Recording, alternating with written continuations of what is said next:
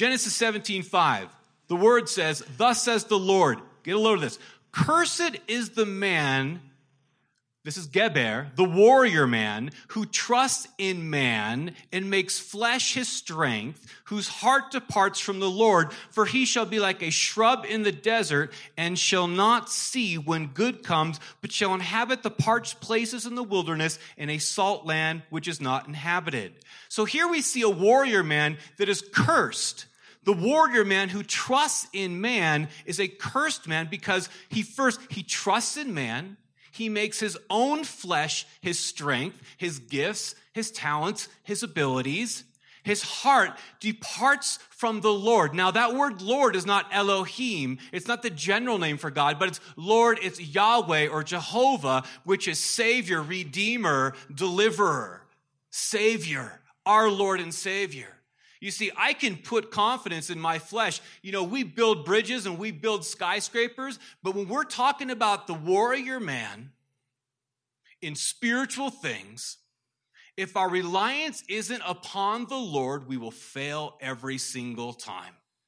I see that in the universities today, and I work with a lot of Pepperdine students, and it's absolutely amazing what I see happening, not just with students, but with staff, people that know the scriptures.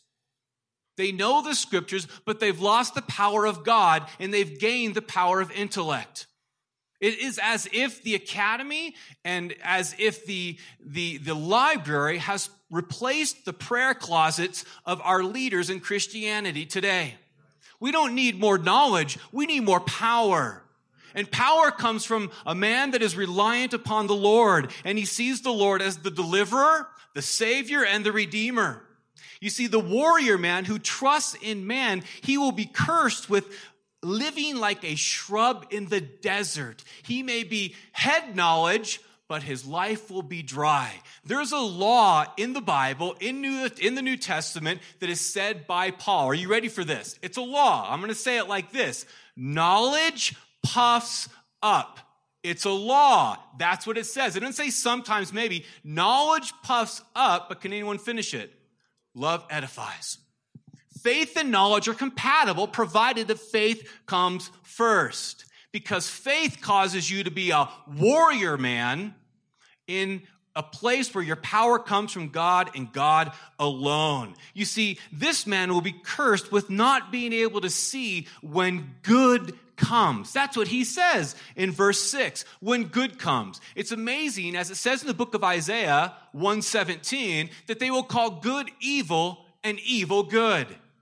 Even in the Christian church today, amongst our youth, the greatest law of the land is not the Bible.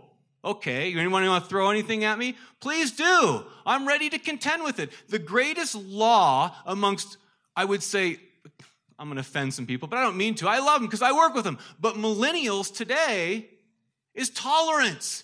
It's the greatest law in the land. You can be anything but a fundamental Christian that believes in the literal interpretation of the scriptures. And I say, hey man, I'm into tolerance too. I love tolerance. Tolerance is great. I got tolerance all day long. But tolerance has boundaries. It has boundaries. For example, if I'm living in the dorm and my buddy comes home and he needs to study all night for a test, I will put earplugs in and I will put a sheet over my eyes and I will sleep like a baby because I'm being tolerant. I had to do it last night with Pastor Ken and Pastor Rob. I mean, they were having a chainsaw. I'm kidding. They were actually wonderful. He's looking at me like, I'll get you later. I'm leaving right after this, by the way. But if that same roommate comes home drunk every night, tolerance has its boundaries. Tolerance has its limits. And so if I, as a person, has tolerance toward a generation for them to do and define whatever they want to do, I'm not loving them, because the idea of tolerance is love and compassion, is it not? I'm not loving them. I'm abandoning them to their flesh and their self and the devil. And we're going to be accountable for that someday. If we don't stand in the gap like Pastor Ken was talking about, we'll be accountable. Men are men, women are women, and we have a responsibility to herald it as such. This man who is the cursed man, he will live in isolation, a salt land which is not inhabited.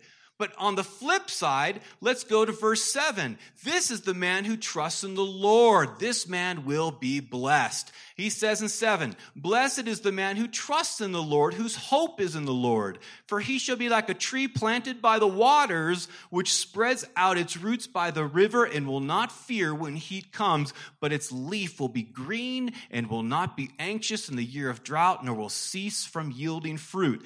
The same word, Geber.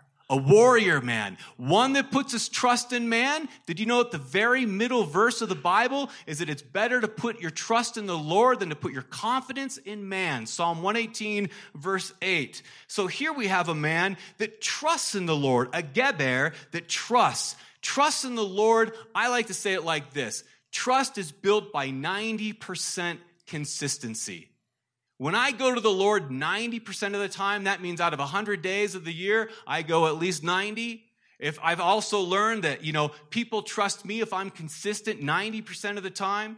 When I was given Calvary Chapel Malibu a little bit earlier, I remember Pastor Don McClure saying that, Brian, you don't miss more than 6 Sundays a year, and don't ever miss Easter or Christmas. Well, 6 Sundays a year, you do the math, it's 88%. It's real close to 90. People trust you when you show up 90% of the time. Let that sink in you for a second. Imagine your life and think, do I show up to church 90% of the time? Do I show up to my quiet time, my prayer life 90% of the time? Do I show up for my wife and my kids 90% of the time? What do I not show up for in my life 90% of the time? And where that does not hit 90, there's a lack of trust. I need to rebuild that trust in that area. When I go to the Lord 90% of the time, friend, he speaks to me. He communicates to me. He gives me wisdom and guidance of how to walk through. It also says that this warrior man, he hopes in the Lord. Now, hope is a weird word to define, so I came up with my own definition, if you'll grant this. Hope is the restoration of glory. Can I say it like that? When you hope for something, you're hoping for the best, are you not? And when you're hoping for heaven, your heart is knit to heaven, you're hoping for the restoration of this fallen life, this fallen nature that you have. So we get a first glimpse of that hope when we get saved, and then we have the ultimate hope when this decaying flesh is made perfect and we're leaping like we were always meant to leap before the fall in the garden. I'm going to move a little quicker through here. So the warrior man who trusts in the Lord, he will be blessed with being like a tree planted by the waters. He will spread out his roots by the river. His leaves will be green. And I love this. He will never cease yielding fruit. That is a beautiful statement. And did you know that a fruit tree never feeds on its own fruit? A fruit tree is for the passerby. The fruit of your life of love, joy, peace, patience, kindness, goodness, faithfulness, gentleness, and self-control isn't for you. It's for the person that's coming along in your life that needs to partake of that fruit. And so when your roots are not planted by the rivers of water, you can't give from an empty well. You have nothing to give society. You have nothing to give people. In other words, your warrior wings have been clipped. And you're just sitting on the sideline. And so we need to get back into the game, understanding that it always begins and the ends with abiding in the Lord, living in the Lord. You see, the warrior man who trusts in the Lord will be blessed with always yielding fruit. And he says at the end there, he will have nor fear nor anxiety. As Pastor Dave quoted, God has not given us the spirit of fear, but of love and of joy and of a sound mind. Fear is of the devil. Fear paralyzes. The anxiety and the fear that grips a man's heart or mind, that's not of the Lord. The only fear that's the healthy fear is the fear of the Lord. That's it, because that is the beginning of wisdom. And that fear of the Lord is not a fear and trembling. It's a fear of reverence that he's the most high God and he has all power in the heaven and earth and throughout all the universe to move mountains for your sake so that you can walk in absolute victory as the warrior man. Let's move on. The inspired man is a priest.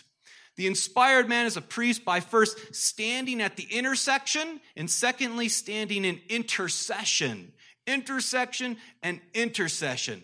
So Exodus 22:30 says, "So this is the Lord speaking, I sought for a man among them who would make a wall and stand in the gap before me on behalf of the land that I should not destroy it."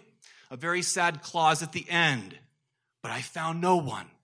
You see, as a priest, we're called to stand in the intersection between heaven and earth. The most important day of the week is Sunday morning.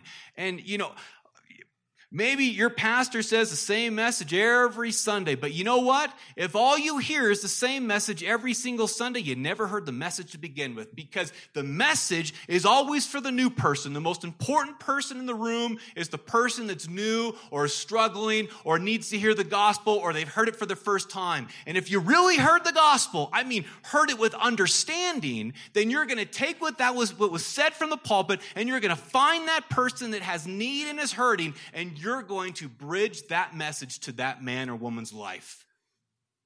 You're not going there just to be fed. You're going there to get nourishment, to give back, to pour into. That's what a priest does. He stands in the intersection between heaven and earth, and the way God designed it was through the church, the ecclesia. Now, let me unpack this a little bit more. The Apostle Paul, he does a very interesting thing, especially Luke in the book of Acts. You see this parallel between the church reference to spiritual community of synagogue and church.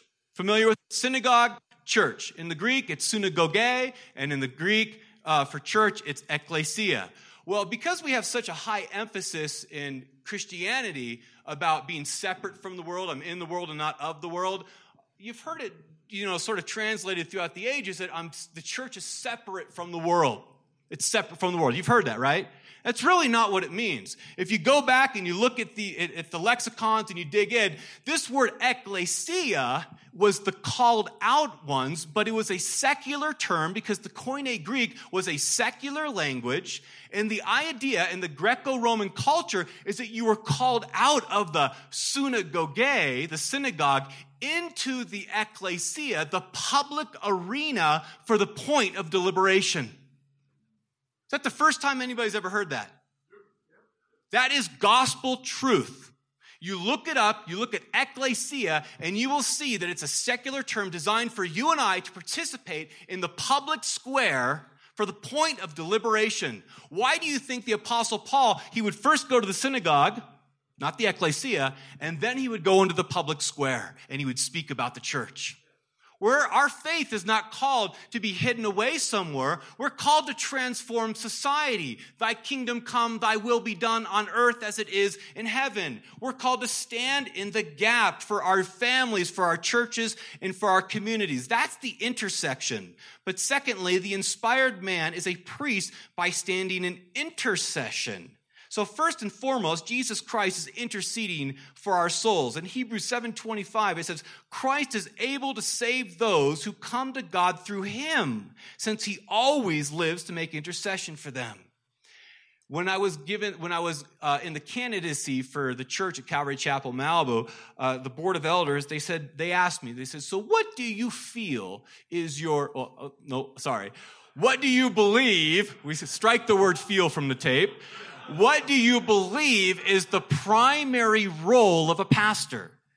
Now, my head's filled and swimming with thoughts and ideas, but the Lord just spoke to me.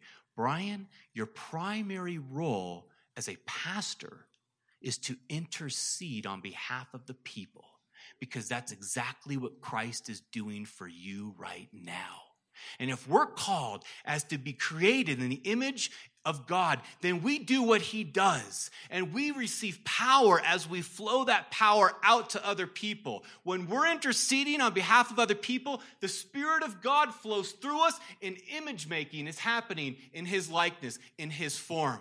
Your primary purpose, whether you're a pastor or not, is to intercede on behalf of your people, your neighbors, your friends, your families, all those you come into contact with. You're an intercessor because Christ is an intercessor, and that's exactly what he's doing right now. As priests, we also intercede for the souls of others. I love this passage in Exodus 32. So Moses goes up on the mount, and he's getting the 10 Commandments, and the world's going to be a better place. He comes down, and what happens?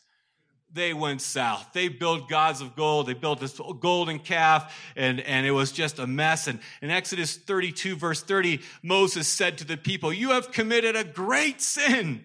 So now I will go back up to the Lord. Perhaps I can make atonement for your sin." And then Moses returned to the Lord and said, "These people have committed a great sin and have made themselves a god of gold. Yet now, if you will forgive their sin, but if not, I pray blot me out of the book you have written."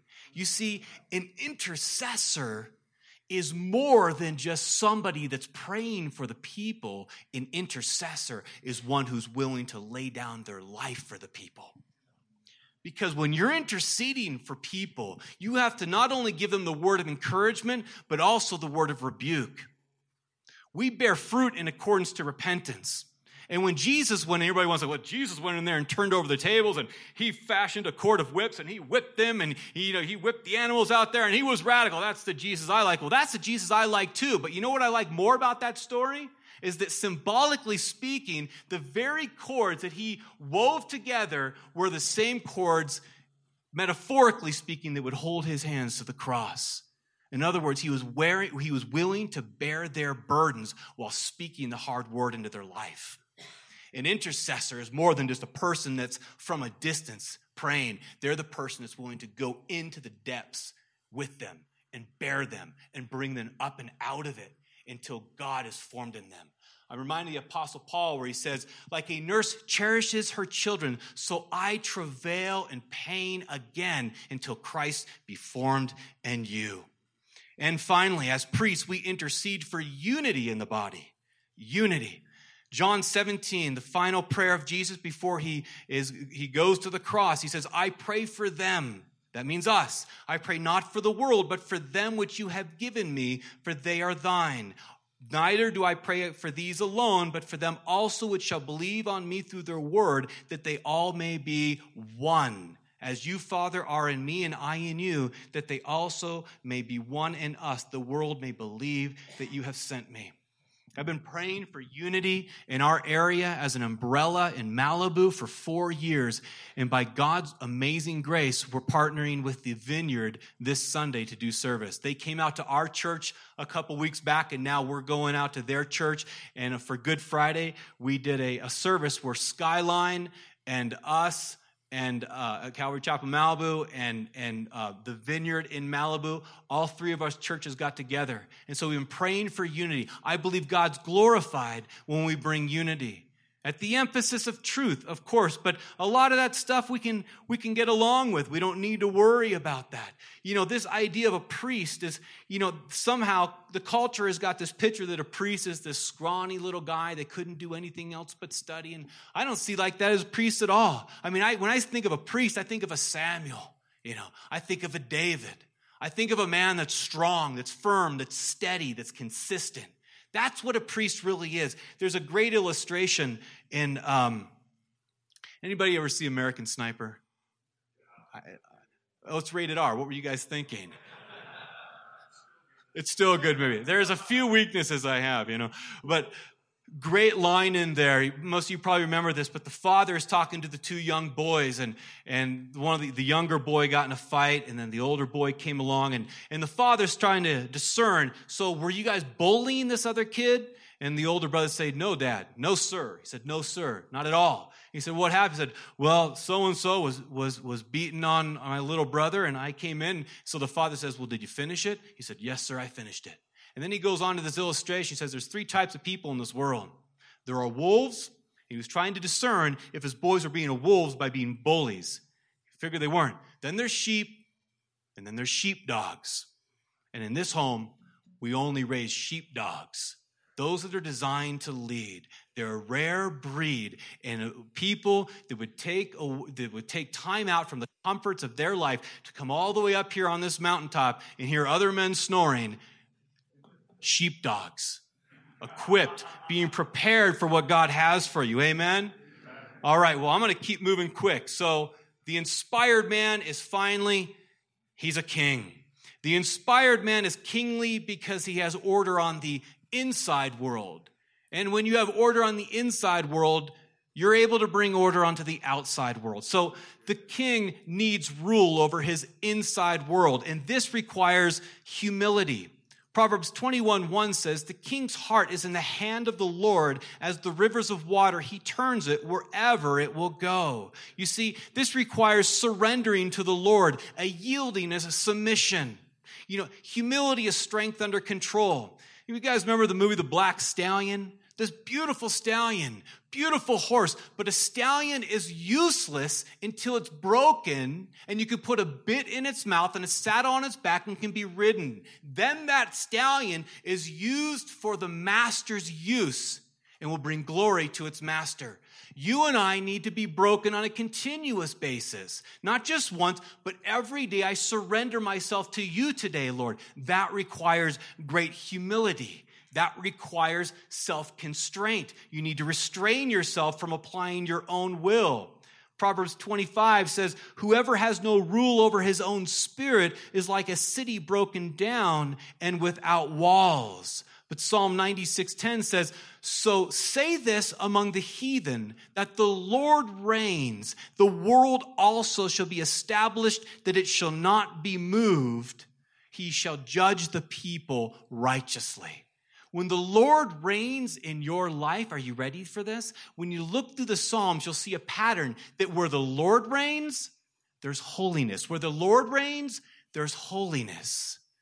Holiness requires humility because there's nobody in this room that could ever be holy in their own strength, their own gifts, their own talents, their own abilities. Holiness comes from the Lord, which requires a submission to him, his spirit, and his will. We also see that the king inside world, he needs a deep and unwavering love for truth. One of my favorite passages of scripture is when Jesus stands before Pontius Pilate. And this Pontius doesn't know what to do. He's looking at the guy going, he's innocent. He's obviously not a problem. But if I let him go, these Jews are going to turn Jerusalem over and Caesar's going to have my head. What do I do? And so Pilate says to Jesus in John 18, he says, are you a king then? Jesus answers, it is as you say, I am a king. To this end was I born, and for this cause I came into the world. Are you ready for this?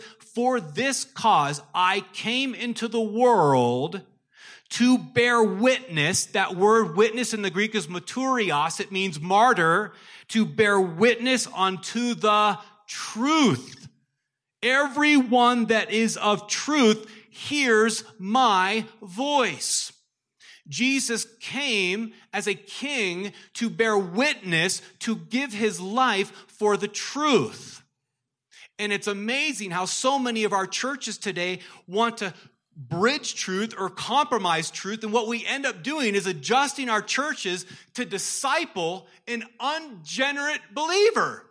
They've never been born again. They may have intellectual assent towards God or whatever it is, but they've never been born again in the Spirit. In other words, they can't hear his voice. We're trying to lead a community of people in the West. It's about buildings, friend. It's about baptisms, about budgets. But the idea of souls, just get them in the building, and then we'll get them saved. And yet the reality of it is that what you win a person through is what you win them to. That father that sits at the head of the table, he's the one that sets the tenor for the rest of the family. If you want this message, you'll hear this voice, which is the voice of truth that comes from God. I can see it as clear as the day is long, that when I was a pursuer of truth through all my New Age antics and Buddhism, Hinduism, New Ageism, all of that garbage, I always had a love for the words of Jesus. I was drawn to his voice. And then there came a time when I was willing to give up my life to follow him. And within a year, I found Calvary Chapel, Thousand Oaks, Pastor Rob, and so many of you that I watched me grow in the Lord. And it was the best decision I ever made, was give my heart to the Lord. Next was giving my heart to my wife. And when everything's said and done, friend, it's about truth. It is about truth. And when we walk in this culture today, especially in the intellectual arenas, truth has been compromised. You want to know why? Because men have been seduced by the philosophies of men in the culture. When I went to seminary years ago, and I was in a world-class seminary, I had some of the top scholars. People came out from all over Europe. They wanted to teach in these schools, et cetera, et cetera. And I found that I had more leverage in arguing a fact in the classroom by quoting some dead white guy like Karl Barth or Jürgen Moltmann or some other person that was a respected theologian in that arena than actually the scriptures. And I'm reminded of what Jesus says, you know not the scriptures, nor the power of God. You've lost the focus. You no longer have the power to be a king or a priest or a warrior in this culture. The only thing that exalts truth is a heart that's sold out for God as a warrior, as a priest, as a king. And if we have not truth, then what do we have? We are here for truth and truth alone. And I don't know about you, but when I got saved, I was so tired of the lies of Hollywood, of what love was, of how to be a man. And I know now what it is to be a man. A man is a man that dresses up and suits up and shoots his buddy with a BB gun because it makes him tougher. Amen? Let's move down one more. The king needs a deep and abiding godly wisdom. Psalm 2:10 says, be wise, all of you kings. Be instructed, all of you judges of the earth. You see, a deep love for the Lord is where it begins. But something that won my heart to my wife instantly, I sensed it immediately. And I met my wife actually on a trip to Israel. And I could sense it immediately that she didn't just have a love for the Lord. You know what she had that was special? It was extraordinary. She had a fear of the Lord. I could sense it in her. She didn't tread upon grace. She had a love for the Lord coupled with a fear of the Lord. And the Bible says that the fear of the Lord is what? The beginning of wisdom. Therefore, you can draw the conclusion that without a fear of the Lord, you may have a lot of natural wisdom, but the natural wisdom doesn't see beyond the time-space continuum. It can't see the destruction of generations that give themselves over to ideologies that are not biblical. But those that are filled with the power of the Holy Spirit can see the end result, can see the end game because they're inspired as prophets, priests, kings, and warriors. You see, it's a deep love for the Lord. It's a healthy fear of the Lord. It's a mature discernment of what is the Lord's wisdom and what is man. 1 Corinthians 1:21, the Apostle Paul says, this is in the wisdom of God, but the world through their wisdom did not know God. It pleased God through the foolishness of the message preached to save those who believe. And what is that message? That Jesus Christ came to earth to die upon a cross for you and I, to set us free from the bondage of sin and of death, to put our feet on a straight and narrow path, to give us vision to follow truth all the days of our life, to give us conviction and power to stand in the gap for those that are not quite sheepdogs and are not and not quite wolves, but they're sheep. And they need to stand. We need to stand. We need to train. And so it requires the king to first have the inside world brought under the submission of the power of the Holy Spirit. And then the inspired man is kingly. It's my last point because he brings order to the outside world. The outside world. And how is the outside world established? Well, listen to what the book of Proverbs says. It is abomination for kings to commit wickedness, for a throne is established by righteousness. Take away the wicked from before the king, and his throne will be established in righteousness. A wise king scatters the wicked and brings the wheel over them. A king that sits in the throne of judgment scatters away all evil with his eyes. Righteousness. Now, I'm going to mention Donald Trump here for a second. He's an interesting character. I mean, he is really something, isn't he? As Pastor Rob gave a great analogy on him. But there's something about him that from the very beginning, and I'm sure many of you could sense it as well, there was a discernment with instinct towards what was right and wrong. His moral life was a mess. We get that. We don't need to go there. But the policies come far before the person. The policies, the principles are what we stand on, and I don't care if the man was an orangutan. My vote was for this man because of the policies and the principles and what I felt was an inherent instinct. And what I believe, there's a Daniel in his court by the name of Mike Pence that will continue to bring him. I was praying this morning. I was going, Lord, why don't you put it on Mike Pence's heart to take Trump through the book of Proverbs every day? Just go through a proverb, what it means to be a king. Wouldn't that be incredible? And this, for sake of time, and am I running over time? I think I'm always running over time. But this is so important. I need you to get this. This is really important. So please flip your Bible to Deuteronomy 28. I'm not going to give any commentary on it. I'm just going to read it.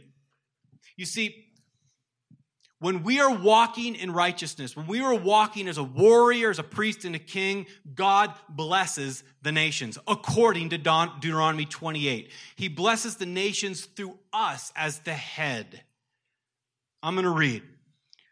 He lists 8 blessings here. Now it came to pass, if you diligently obey the voice of the Lord your God, to observe carefully all his commandments which I command you today, that the Lord your God will set you high above all nations of the earth.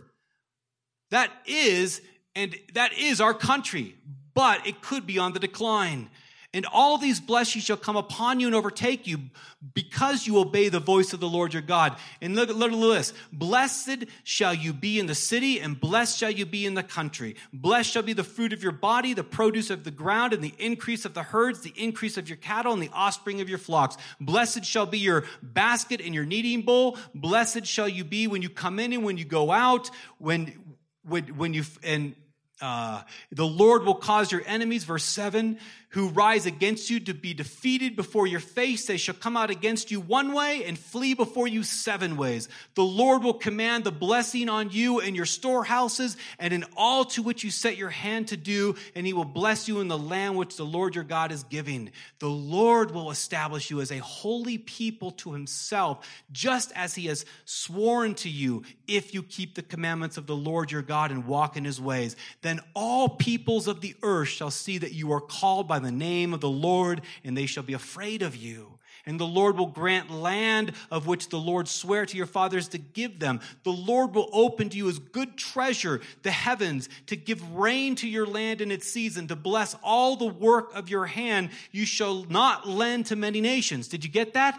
You shall not lend to nations, but you shall not borrow from the nations, and the Lord will make you the head and not the tail. You shall be above only and not be beneath. If you heed the commandments of the Lord your God, which I command you today, and you are careful to observe, so you shall not turn aside from any of the words which I command to you this day, to the right hand or the left. Do not go after other gods, the gods of intellect, the gods of education, the gods of Wall Street, the gods of money, the gods of prosperity, the gods of pleasure, position, power, whatever it may be. You keep your eyes focused on the God of the Bible, Yahweh, the same yesterday, today, and forever. And we will be the head, not the tail. We will not borrow, we will lend. And it's a barometer of where we are today on the cusp with however many trillion it adds up today in debt. So let me finish with just this quick illustration. As I said, I got married a couple years ago. We got a new baby on our way. When we moved into our place, we live in a little mobile home in Malibu. You know what the first thing we did? The first thing we did to that home is we cleansed it as a warrior.